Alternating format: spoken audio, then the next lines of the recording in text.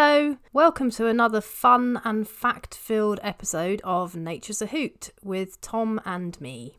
Thanks, Hannah. Hannah, how are you feeling now that the nights are drawing in a little bit? It's getting very wintry out there, isn't it? It is getting wintry. I like the winter as long as it's not raining and very, very windy the whole time. I really like those crisp, sunny, wintry days. I think as it gets darker in the evening, it does mean you have less time to sort of spend outside, which can be a little bit more difficult. But I do really like those crisp days in winter. How about you?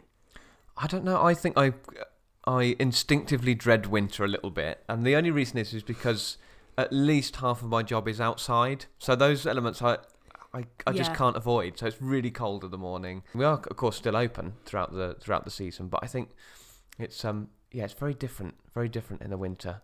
It can sometimes feel really quiet at work, can't it, if there's not very many people around? Yeah, definitely, which is a bit of a shame, really, because we fly different birds during the winter to the ones that we fly during the summer. So a lot of the summer team that have flown right throughout that summer and kind of autumn period, they get a bit of a rest over the winter. And we fly birds like the golden eagle, Saxon, which is incredible. She likes flying in front of smaller audiences. She likes it when it's cooler. She doesn't really deal with the heat quite so much. So that's really exciting. We fly the snowy owl. So, if anybody's thinking of wanting to do something over the winter period, then coming to see us is good just for that. I think although there's lots of good aspects to winter, I find myself getting a little bit down. Like you said, when the nights are drawing in, there's not as much time to go out spotting wildlife of an evening after work, and you're kind of huddled in at home, aren't you? Yeah, I think especially in these times now with this pandemic, it's probably going to be quite difficult for some people having to stay in all the time. And I know I definitely make the most of my weekends more in the winter. So if the weather is nice at the weekend, then I'm definitely going to be out. But, if it's you have a whole weekend that's very rainy, or it just feels like it's dark when you get up and dark when you get in from work, sometimes that can be a bit of a downer, can't it? Yeah, I mean, I know when it's getting closer to the clocks being turned back, because this morning my alarm clock was a tawny owl. So I think it's still dark enough for the tawny owls to be calling before my alarm goes off. And that's when the dark mornings are heading in for sure. Well, that's a nice alarm clock to have. It's not bad, is it? Not bad. We've got a little family of tawny owls, I think, that live in the back garden. But this one was, I say our back garden. It's next door's back garden, really. Theirs is much bigger than ours. But we still get to hear them and see them. But this one was stood outside the telegraph pole, stood on top of the telegraph pole, just outside my bedroom window this morning. Oh, that's lovely. Mine's next door's car engine, so I prefer yours. A little bit different. So some people I know as well, and a few friends of mine actually seem to suffer from SAD. Have you heard from SAD about seasonal affective disorder? Yeah, so to do with the amount of serotonin and melanin. That's like a tongue twister. That one. I think it's melanin. No, well, melanin is melanin. Is that's it melanin? The one. Yeah. Okay, but it's about how much light you get into your eyes, isn't it? Because because the days are longer in the summer, you've got more opportunity for UV light, not just in your eyes, but I think like on your skin as well. Obviously, we actually need that to be able to make vitamin D, is it? I think, and yeah, obviously in the winter, you can't get as much light, so it can result in lower levels of those hormones that are like the feel-good hormones. Yeah, it affects the hypothalamus, doesn't it? Yeah, I'm not big on my brain Bird science. biology, no problem at all. Human biology, we're starting to go off of our specialism there. But it kind of does prove, I guess, that it's not just a chosen thing for people to start feeling a little bit down around this time of the year when we're heading into longer nights and shorter days. There might actually be something scientific behind it. Yeah, absolutely. But like you said, making the most of the weekends is probably the way around it. When you can get out and about, that's the way to do it. And the answer to the growing dread of the colder, damper days and darker nights might just be as simple as getting outdoors as much as possible. Yeah, I think so. And in that stream of thought, this month we're talking about the link between wildlife, the outdoors, and our mental health and our physical well-being, and how nature can be more important to the way that humans think and act than we might expect.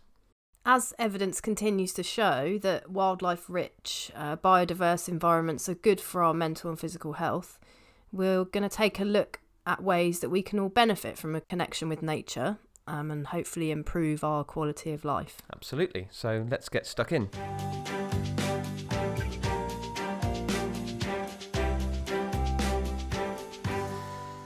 So I think it's important to understand what is meant by well-being. It's less about the in-the-moment happy thoughts that we might get from time to time, and it's much more about sort of lifelong satisfaction, I guess, and how valued you feel by the world around you, and how accomplished you feel, and how at peace you feel. And we're quite lucky, I think, Hannah, because we have well, for one thing, quite niche jobs, but also our jobs are kind of labour of love, aren't they? They're kind of born out of passion. So our daytime satisfaction is usually pretty good. Yeah, I think so. I think it helps if you are lucky enough to have a job that you feel passionate about. So that's, I mean, your work is what you spend most of your time doing, isn't it? Other than maybe sleeping. And it does really help to be doing something that you feel passionately about and something that makes you feel good, because well-being is definitely, like you said, not just about being happy day to day, but also about your sense of purpose and sort of how you look into the future and how well you cope with the things around you as well. So although with our job it is very positive, I think there are probably aspects as well that bring that into it, where sometimes things can be difficult to cope with. So like we were talking about last month with extinction and climate change, there's this whole thing now of like, I can't remember what the exact term is, but it's sort of like earth anxiety, where people are actually becoming more anxious and more, or climate anxiety, more down because of the state of the planet, which is really sad. Definitely. I think it's such a huge crisis, isn't it, that as an individual, and we talk about this a lot on the show, and I think it's important because, you know, we talk about the little ways that we can all make a bit of a difference to the wildlife around us and try and support it. But when you look at the uphill climb that we've got to try to surmount, it is very easy to get depressed about. Yeah. And we do exactly the same. And I'm sure, you know, you, Hannah, and the other guys that work in the conservation and research department, there will be setbacks, be that in, you know, applying for funding, being that in the projects that we're actively working on. There will be setbacks that, you know, that is depressing when you think we're, you know, trying to save a species here, or we're trying to increase a population here back to prior levels, and there's a setback. That's huge. Yeah, I think it's one of the downfalls maybe of caring so passionately about something, is that when something bad happens, it's even worse. But I think I'd still rather be in my position and be doing a job that I really care about than a job I don't really care about. And you mentioned about the kind of environmental anxiety, this climate anxiety almost, that kind of came about when Extinction Rebellion were doing their protests, and it became almost every single day on the television, radio, we were talking about awareness for our climate and for our planet and the things that we need to do to change it. Yeah. And, you know, the more we kind of talked around it, even at home, you know, we kind of started off quite empowered by it, but it's very easy to get bogged down in the negatives of it, that, you know, unless things change quite drastically, it feels a bit difficult, and it's easy to get down about that. I think we have to remember how important, like we were saying, that nature is for your well-being. So like we were saying before, that it's not just about losing those things that are nice to look at, and obviously food sources and things like that. We're losing nature, which we need for our mental health. Yeah, so it's actually something you can't see of it. So something that's nice to look at, we're losing.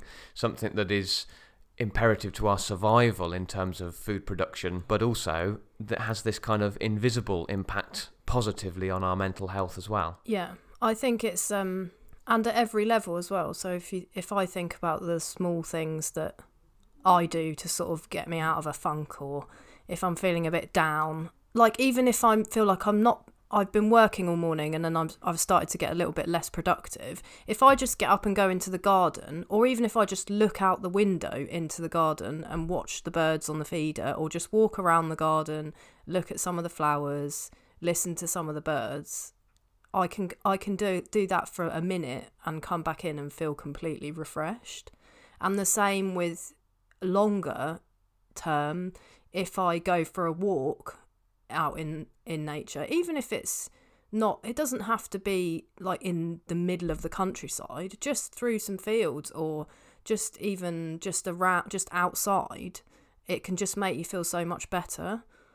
And I think there is definitely a growing evidence to show that spending time outside and spending time in nature actually does lift your mood and make you feel better. Yeah, and I think it's important to regularly check in with ourselves, isn't it? And just see how we're feeling, see whether things are getting a little bit too much, and talking to people about it is always what we're told to do. So I'm here talking to you, Hannah, about it, and at the moment I'm feeling all right, and it sounds like good. You're feeling all right as well. Yeah, I think so. So Hannah, we did a bit of research ourselves into all of this, didn't we? We did.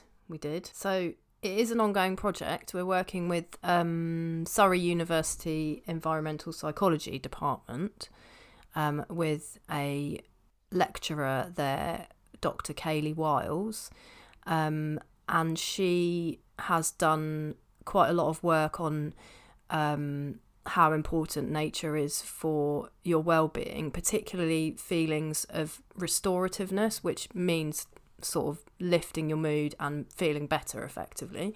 And a lot of the work she's done is marine based, and we will be chatting to Kaylee a bit later. But so the work we've done at the Trust, we've collaborated with Kaylee on this, with Surrey University on this, and we've had some students from Surrey to come along and basically ask our visitors how watching one of our displays affects their mood. We do this by using questionnaires, and they will self-report. So you do a baseline first, you ask them questions before they watch the display, and then you have them sit in the arena without any birds flying around, and then they watch the display. So then they rate how they feel after just sitting in the arena, and then they rate how they feel after watching the display. And it was the results were actually really interesting, and we compared them also to a similar situation but a lab-based study. So that basically means instead of actually being in nature, they're watching videos, or they are looking at photos of birds or photos of our meadow or our woodland arena.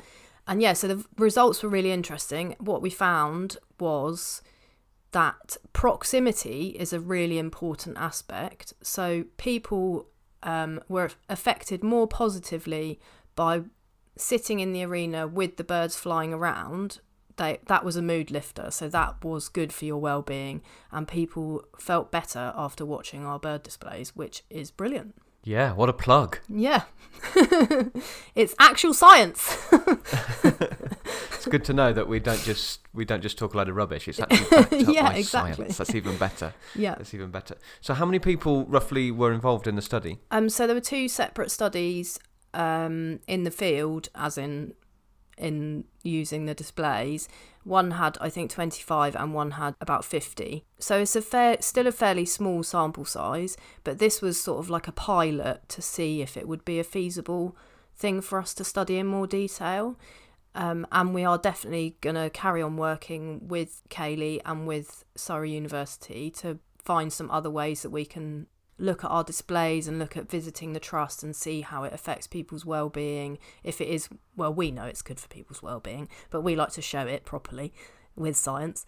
So we're going to carry on working with them and hope for some results probably towards the end of next year, I think. Brilliant. And what's kind of the hopeful outcome? What can we do with this data? I think the hopeful outcome would be to publish the results, showing that places like the Hawke Conservancy Trust, so zoological collections or zoos, parks that do bird flying displays are good for your well-being, and also showing that just being out in nature is really good for your well-being. And spending time at the trust, so being walking around our grounds, being at the trust is good for you. So it's a way of kind of bolstering our claims that coming here to visit us or getting out in the wild just generally is a positive thing for you in many ways. Yeah, exactly. Hoping to lead towards more sort of conservation related behaviour, and hoping that if people realise how good it is for their well-being, that they then care more about nature and they care more about conservation, and then that leads to positive actions to conserve wildlife. Fantastic. Let's go back to that thing of you only conserve what you love and you only love what you know, and yeah, exactly. Getting involved and being right there with a critically endangered vulture is going to make you want to help and support that species. Equally, absolutely. A walk round a wildflower meadow is going to make you care about it because you want to have that feel-good moment in your life forever rather than losing it over the coming years. Yeah. Brilliant. So you've been chatting to Kaylee, haven't you, just to find out a little bit more about the study, a little bit more about the work that she's been doing. Should we have a listen to your interview? Yeah.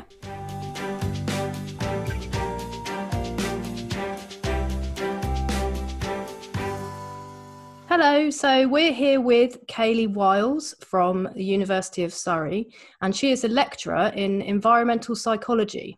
Hello, Kaylee. Hello, hi. Welcome. So tell us, what does your position at the University of Surrey involve?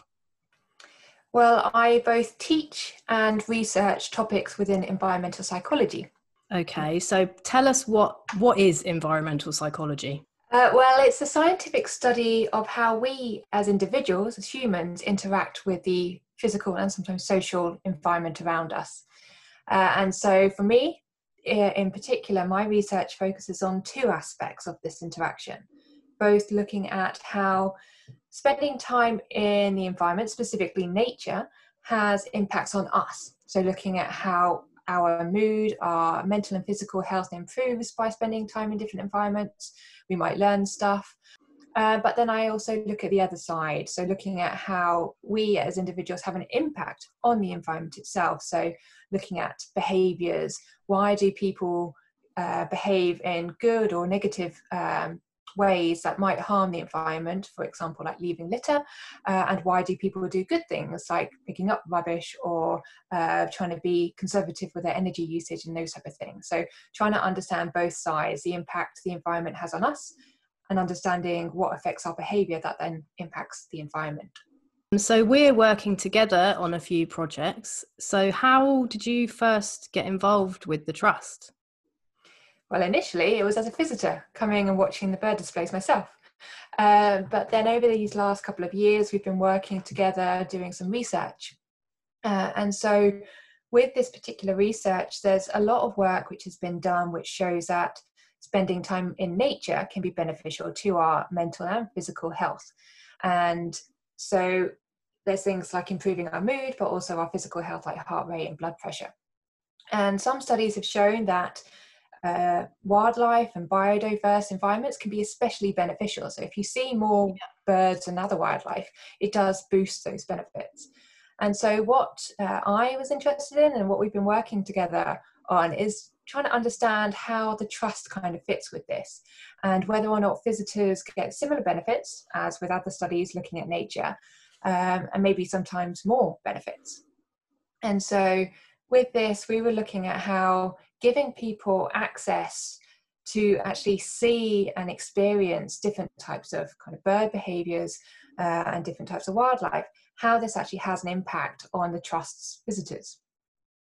And so over the past few years, I've had a couple of undergraduate students who've done nice little projects with you and the team, looking at how visitors come and experience the different bird displays. So one student, Jess, she asked some of your guests to come and complete a questionnaire at numerous times during their visit. So as they arrived, they did a questionnaire, and then they were asked to complete a questionnaire after just sitting down and enjoying the natural environment, so overlooking the meadow, and then also before and after watching one of the actual bird displays. And Jess found when it came to the owl display, this was seen to improve people's mood more so than any other kind of situation. So it was better than just sitting in nature more generally. And then Phoebe did a study last year which looked at the kite display and looking at a different environment, so not the woodland anymore, and also found that spending time and watching the bird display was extra beneficial when it came to people's mental health and well-being. So their mood improved and they found it to be a very valuable experience. Really interesting. So I remember, obviously, both Jess and Phoebe, really great students. Fascinating that our displays have that effect on people. I think it's great for us to be able to show that as well. What's sort of the next steps, do we think, in terms of how our work is going to develop together?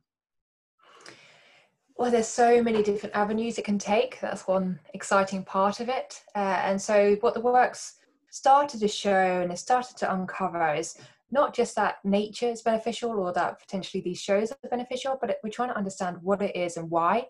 And one aspect that we've been discussing and I'm particularly interested in is how we engage with nature.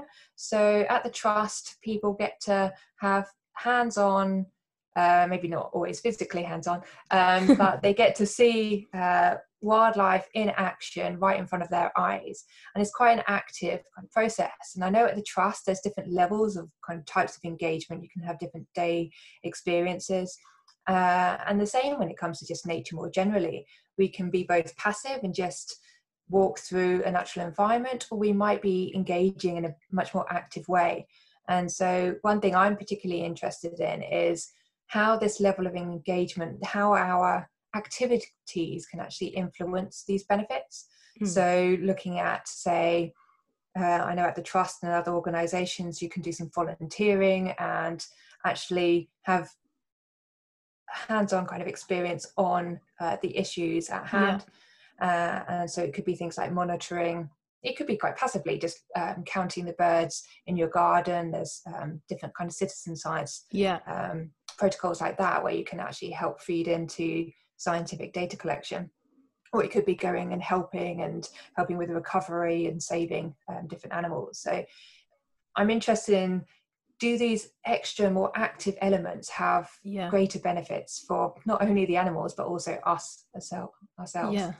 I think I'm really interested in that as well, especially the citizen science side of things. Sort of if people are actually really contributing to a project, I think there must be something in that it is definitely good for your well-being to feel that sort of sense of purpose and that you're really helping to make a difference.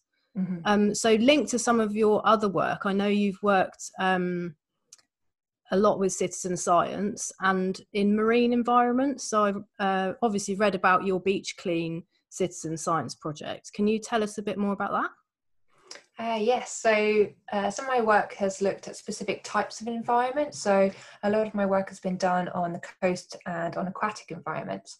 And with this, going on to the whole, how do people engage, I was interested to know if different, again, activities have an influence. So what I was interested in was comparing how citizen science compared to what most people do, which is go for a nice coastal stroll along the beach, how they compare.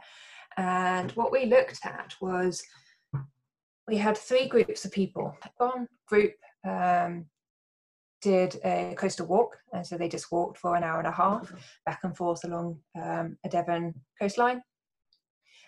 One group did a beach clean, and this had a citizen science element where not only did they remove the rubbish, but they also took note of every single item that they found, and this fed into the Marine Conservation Society's Beach Watch. And so they collected that aspect, and then we also did a third group who also did a citizen science, but it focused on biodiversity, where they were recording how many different species were found in rock pools and along the coastal margin. And so I was interested in comparing not only the level of engagement, but also what you're focusing on. So by doing citizen science, like looking at marine litter, you're really focusing the person's attention on a negative thing, litter, rubbish. Most people don't like this. So actually, by engaging in this activity, is it potentially harmful to the individual because you're really emphasizing maybe not such a nice thing? So I wanted to see, first of all, are these activities different? And if so, in what direction? So what are the sort of aspects that you would look at? Because you said that it could be that some people would have it, there would be a negative effect. Would that be like a negative effect on their mood in terms of sort of feeling down afterwards because they might feel negative about there being too much litter? Yes, so we looked at three main outcomes. One was their mental health and well-being, so including mood, and exactly that. Did they then just feel down that this was happening and this was an issue around the world? We also looked at another aspect of mental health and well-being, which was kind of more how meaningful and how worthwhile the activity was. But we also examined, did they learn anything? Yeah. And looking at their understanding and awareness. And we also looked at behaviour to see if what they did then had an influence on their future leisure activities, but also their other pro-environmental behaviours. So, for example, if you did a beach clean this one time, are they likely to do it again in the future, or maybe reuse a coffee cup when they next go to the coffee shop, and so on. So we were interested in multiple aspects. What are the different types of impacts these activities can have? So what did you find? What were the results, and what was interesting about them? Well, there's so many interesting findings. One part of it was that when it came to mood, actually it didn't matter what you did. All participants, when it came to all the different activities, had a good time. So showing that going to the coast was beneficial for mood, but it didn't really matter what you do. Yeah. What we did find was there were some differences in particular measures. So when it came to that aspect of how worthwhile and meaningful it was, those measures were much greater when it came to the beach clean. People got a greater sense of achievement and that they actually contributed something to that activity compared to just going for a coastal walk, or even the Rockpool Ramble citizen science. So beach cleans were seen to be as a winner on that aspect. When it came to knowledge and understanding, as you probably would anticipate, the people who did the citizen science and was actually recording information, they found to improve their knowledge and understanding about either marine litter or about biodiversity. And then when it came to behaviour, we found that all three activities, people had the intention to do more pro-marine behaviours. So they were planning to recycle more and look after the environment and stuff like that. But it was only the citizen science beach cleaning condition which actually stayed at that higher level a week later. So as soon as you kind of left the beach, some people went back to their baseline intentions and behaviours. But it was those who did a beach clean actually kept those intentions up as we recorded a week later. Okay, that's really interesting. So they, because of doing something, or well, maybe I'm assuming, but because of doing something that they felt was worthwhile, felt like they were contributing to, it sort of made them feel more purpose, I guess, in terms of, the contribution that they were maybe making to the environment, and then that led to more pro-environmental behaviour. So that's brilliant, because it means that getting involved and getting out into nature and connecting with nature is a way to sort of also conserve nature. Yeah, and I think there's a big kind of reciprocal relationship with that. Yeah. So if we do something good for the environment, it can be good for us, so our mood and our well-being side of things, but then it might promote other behaviours, which then in turn is good for the environment, which then means that we have a nice, rich environment, which is then good for people. So it's a very cyclical. Related. Yeah, definitely. Yeah. So talking about connection to nature and people sort of reconnecting with nature, maybe, or people who may not have access to, national parks or nature reserves, maybe in urban areas, how would you recommend that people might connect with nature? Well, there's so many different ways, and it doesn't matter where you live, nature is always around us. So even if you are in an apartment block in the middle of London, there'll still be birds which are kind of flying around. There'll still be, even if it's a small pocket park, there will be always some form of vegetation, trees, animals to kind of look out for. So I guess a big part of that is just try to spend time in that environment, even if it's just a little stroll in your lunch break. Yeah. And one thing that I personally find really useful, and I've really enjoyed, especially during this pandemic where your everyday activities have probably changed quite a bit, is trying to spot different things. So before I might just walk past this bush, but now if I see something moving, I'm curious and I want to see what it is. Is it a robin? Is it a blackbird? What is it? What is it doing? So I guess a good part of kind of connecting is just try to pay a bit more attention to see, take that moment, take that 5 minutes to sit on a bench and just try to appreciate what's around you. I think, that's probably the main thing. And even if it's not necessarily going outside, looking out your window or watching a nature documentary. I mean, everybody loves David Attenborough, it seems. So there's always something on TV where there's a bit of nature there. Do you have a go-to place that you like to visit to reconnect or to connect generally with nature? What do you do? For me, I think everybody's kind of got a favourite. It used to be the coast, well, it still is the coast. I could spend hours just sitting out, watching the sea, watching the waves lap. But because of COVID and because travel was restricted and stuff, I found myself going in different places. So I do live quite near some nature reserves, and that's been one of my passions, of going and trying to take photos of different birds and seeing different behaviours. But it could even just be going to the nearby woods, and you might be able to hear a woodpecker, but to actually see it, that's an accomplishment. Yeah. So it's those little things of just, I guess I try to do hide and seek, but of wildlife. That's my kind of way of connecting with nature at the moment.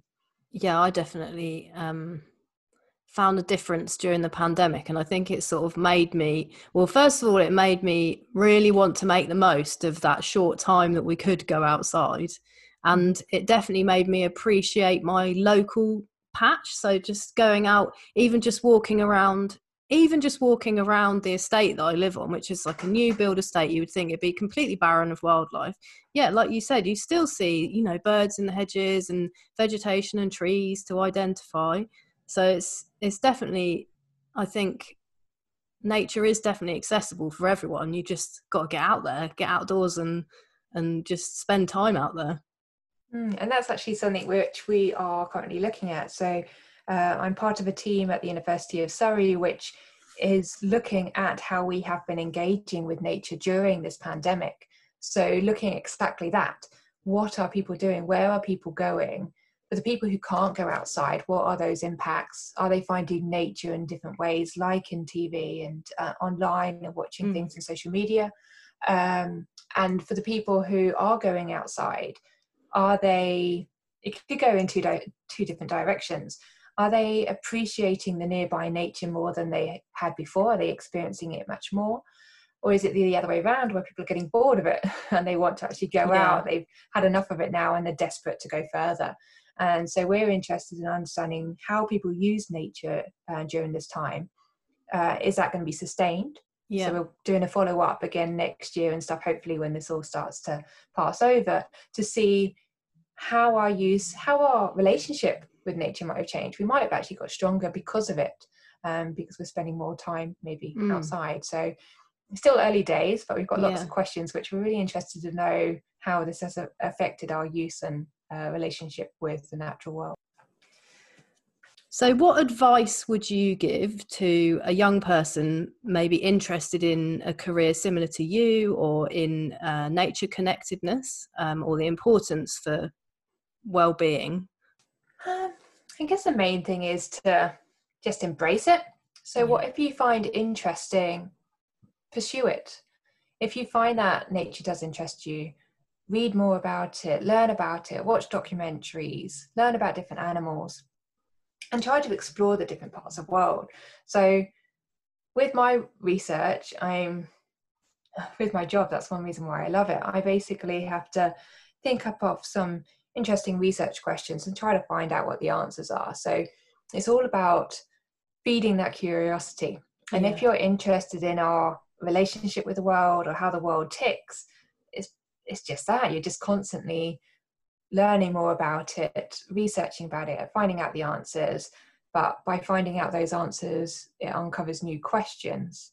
And so with this particular job, a big part is just to follow your passion, follow your interests, and then the rest of it is easy.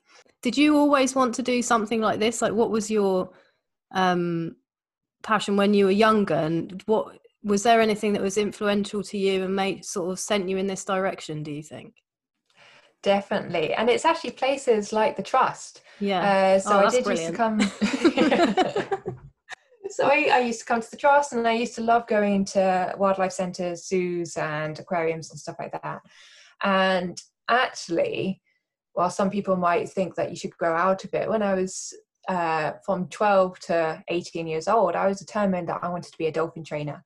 I wanted to go and basically share my passion and enthusiasm for marine mammals, make other people kind of love them as much as I do, and want to protect the world and their world. And so I actually wanted to be a dolphin trainer, found out how to go about doing that. And my choice was to go down the biology route and learn about how the animal's kind of body works, or go down the psychology, animal behavior route to understand how they think and that side of things. And so because of my strength was more on the psychology front, I went down that path and I did a degree in psychology. It was only when I was doing my degree did I realize that environmental psychology existed. And It was actually then I realized that's what I wanted to do. It was understanding the relationship we have with the natural world and understanding what drives people rather than what drives the animals. And why are some people more connected to nature than others, and what drives their behavior and so on. And so it was only by doing my degree did I realize it was this kind of avenue, and everything else is history. So I might not be in a wetsuit being a dolphin trainer anymore, but I feel like I'm hopefully contributing to the natural world in some way. I think you definitely are. Okay, well, that was great, Kaylee. It was really brilliant to talk to you, and we really appreciate you coming along for an interview with us, and really looking forward to working with you further. So thanks very much, Kaylee. Thank you very much for the invitation. So, Tom, how does nature help your well-being? Where's your do you have a go-to place when you're feeling a bit down? Yeah, I think I do actually. I mean, again, I always think I'm really lucky, to be honest, because I live in the countryside, work in the countryside, so it kind of becomes a baseline kind of normality for me to be out and about in the wild. And I think a lot of the well-being that I gain from being out in the wild is not necessarily something that I'm actively seeking. It kind of comes by osmosis almost, that I'm just in the wild, and maybe that's why I did all right on the well-being score, because it just kind of naturally happens. But definitely, if I'm at home on the weekend and I think feeling a little bit glum, even if it's wet, we've got a lovely river just close to us, and I can go and stand on the bridge and I can have a look at some of the swans that come down there, have a listen to the moorhen.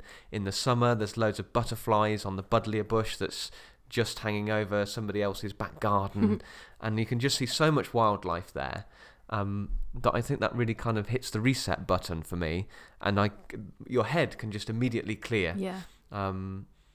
And also that's where I see a kingfisher really regularly. Amazing. So even if I don't see the kingfisher, being in that place, thinking about seeing the kingfisher in the mornings, that's kind of enough to sort of perk up my mood, I think. But yeah, that's where I'll go, and that's about, I don't know, 40, 50 steps from my front door. So again, I'm so lucky to have that spot. How about you? Have you got somewhere to go? I find I don't really mind where I go. I like going to new places and finding new places with nature that I might not have experienced before.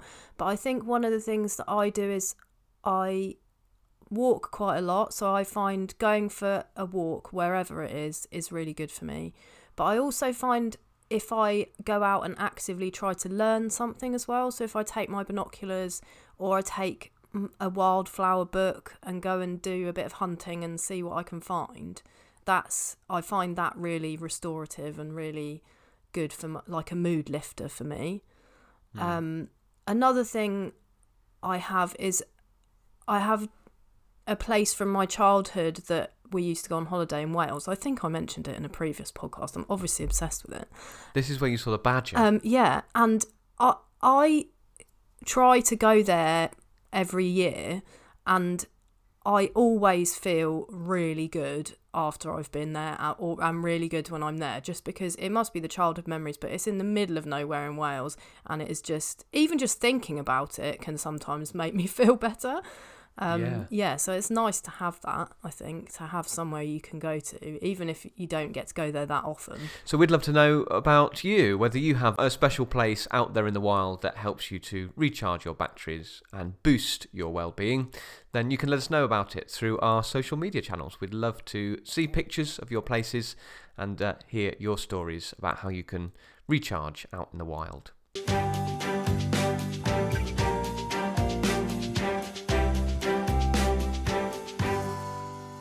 So, Hannah, it's now time for our big story of this month, and it's my turn this month, and I was very excited this month because we saw the arrival of 3 new members of our flying team here at the Hawke Conservancy Trust. Now, they're species that we've already worked with, but that doesn't make it any less exciting.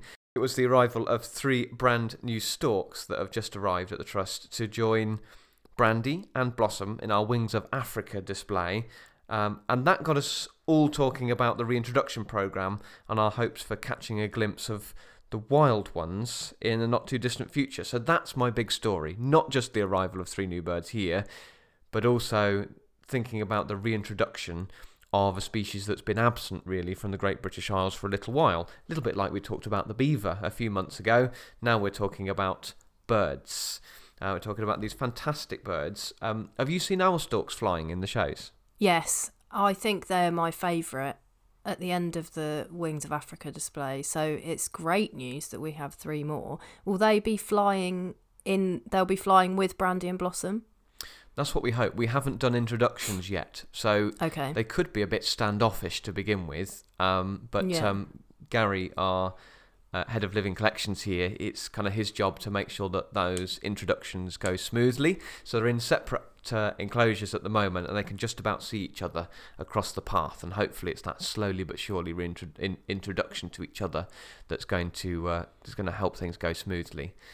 But as I was saying, I was researching a little bit more about the reintroduction programme for European white storks to Great Britain, because historically they are a species that have lived and thrived throughout our British countryside. So when did storks go extinct in the UK, Tom? Well, the last breeding record was a pair that famously nested on St Giles Cathedral in Edinburgh, and that was in 1416, so over 600 years ago. And now we've got them breeding in Great Britain again, largely down to this reintroduction programme. And the one that we're talking about in particular is on the Knepp estate, and this is in Sussex, and that's been the subject of quite a few rewilding projects over the last 20 years or so. They started in 2001. And it's brilliant. They've had the aim really is to restore a self-sustaining population of wild white storks from the Knepp estate, which is about 3,500 acres. And this is kind of following on from fairly successful similar projects across Europe, in Sweden, France and Belgium, most notably. And this particular project started out with essentially large enclosed areas. And when we say large, each of the enclosures is about 6 acres each. So it's their own little slice of nature there for them. And this is for a group of breeding birds that the hope is they will breed, and then the youngsters will eventually go out and be part of the wild population. So it started out with just over 160 wild individual injured and rehabilitated birds. So the top of the enclosures are open so that the wild birds can kind of come and go, but because these birds are injured, they can't necessarily fly out, so they're a great anchor point for those youngsters when they breed, because it's thought that these birds are very faithful to their natal site, so they're likely to go off and fly around the UK, hopefully eventually migrate as well, as most of the storks do throughout Europe, and then they'll come back to breed in the same place that they themselves hatched out in the previous years. So where did the injured and rehabilitated birds, are they adult birds or are they juvenile birds? Yeah, they were adult birds that had come from the wild, largely across Europe, from some of these other reintroduction sites, I think. So they were kind of either imported birds that were going to help re-establish this population in the UK. And some of the work that has been done with the Cotswolds Wildlife Park as well, to breed birds in captivity and then release them onto this same site at the Knepp estate. Yeah. And have they bred, the ones that have been reintroduced, have they bred in the UK? Yes. First successful reintroduction or first successful breeding year was this year. Okay. So the first truly wild British white storks have gone out there into the wild now and successfully reintroduced, really. So the project is a success. I mean, the aim is to have 50 pairs of successfully breeding white storks in the south of England by 2030. So the project's by no means over, but it's certainly a good beginning if you've got birds breeding and doing it all by themselves really now. So what about the migration? Because if these birds are from, I don't know, say Belgium or Sweden, then they'll migrate. Presumably they'll migrate from the UK. Do you know when they migrate? Because they migrate to Africa, don't they? Is it where? They do, yeah. So they migrate to Africa to winter, essentially. Yeah. And I was looking this up, actually, because I thought that surely if you've been taken away from... We're talking about how loyal they are to that natal site, that surely they might go back to there. That's what I was thinking. Yeah. And there has been some work done on this, a bit of studies done on this. In terms of their migration down to Africa. So once they're here and they've spent that summer here and potentially a breeding season here, then they should become fairly wedded to that space because they know it's a good place. They've established a territory. Hopefully they've found a mate, so it's a good place to come back to. My thought was really the migration to Africa. So if there's no other wild white storks in Britain, how do those first birds know where to go? And this is kind of one of the great mysteries in a way. It's something that we're still really is, understanding. Migration is fascinating. It's amazing. And I feel like, I know nothing really about migration. And I think, it's been a real eye-opener to research this a little bit for the storks, because once they cross the channel and they see other white storks, they have this... conspecific attraction. So these birds will come together, they club together, and then they all fly south together. So they really are attracted to members of their own species. So they'll kind of fly around in that first year a little bit aimlessly until they see a more experienced bird, and they'll fly in these groups of youngsters with a few adults in leading the way, essentially. So once they're across the channel, they're kind of home free. That helps that they go across the channel first. How do they know to go across the channel? That is a really good question, and I can't find the answer to that. Clever birds. I remember watching films about some of the reintroduction with some species of ibis. I think this was done with the northern bald ibis, another species we work with here. Because they migrate really far, don't they? They do. And the people that were reintroducing them, they had to train them to fly to a microlight, I think. And then they would do part of the journey, at least with them, to kind of give them that first helping hand, that first step. I mean, if there's a chance to go up a microlight to show all the wild white storks how to go to Africa, sign me up for that. That sounds really exciting. Are you volunteering? Yeah, no problem. I mean, I can't fly a microlight, but I imagine that's probably quite an important part of the job description. So if we're lucky, we might start to see the white storks making their way across the Trust here. We're kind of in the south of England, aren't we? And if we're really lucky, in the next decade or so, we might reach that 50 pairs successfully breeding in the south of England. And we might see some of these birds starting to build those kind of iconic nests that you see across Europe, on the top of buildings, on the top of telegraph poles. Imagine if we had storks and beavers. Storks and beavers, yeah. And now we're getting ahead of ourselves. But I think actually the beavers were one of the suggested species to be introduced at Knepp as well. That's something that they're wanting to do. I was reading when I was looking up about the storks. Yeah, I think you're right. So that would be exciting as well. That idea seems to be spreading, doesn't it?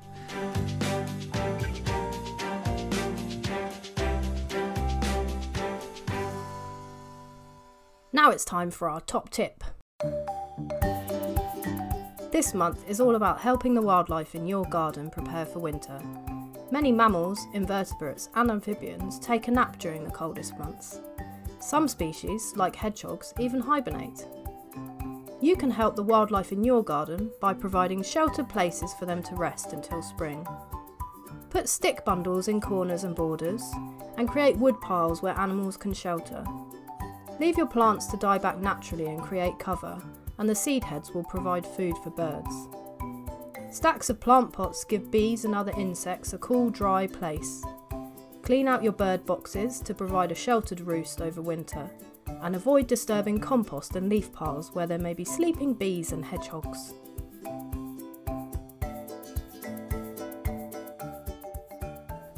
Yeah, it's a great top tip, Hannah. We need to prepare our gardens for this harsh winter that might be on its way. And I think the main thing that is clear from this episode, we've been talking all about well-being, is that we need to spend as much time as we possibly can outdoors and enjoying wildlife, which is what I'm going to stick with. And even better, you could come for a visit to the Hawke Conservancy Trust. But then I would say that, wouldn't I? I mean, you would, but it is a great place to visit even in the winter. So we're going to be putting all the details we've discussed on this episode on our blog that accompanies the podcast, along with the links to the other projects we talked about, like the one at Knepp.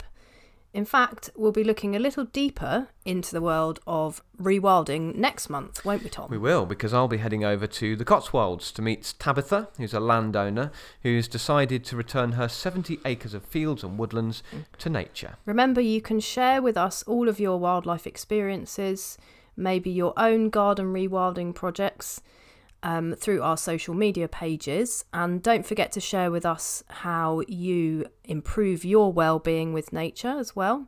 So we're at Hawke Conservancy on Facebook, Twitter, YouTube and Instagram. So until next month, from Hannah and I, goodbye. Bye.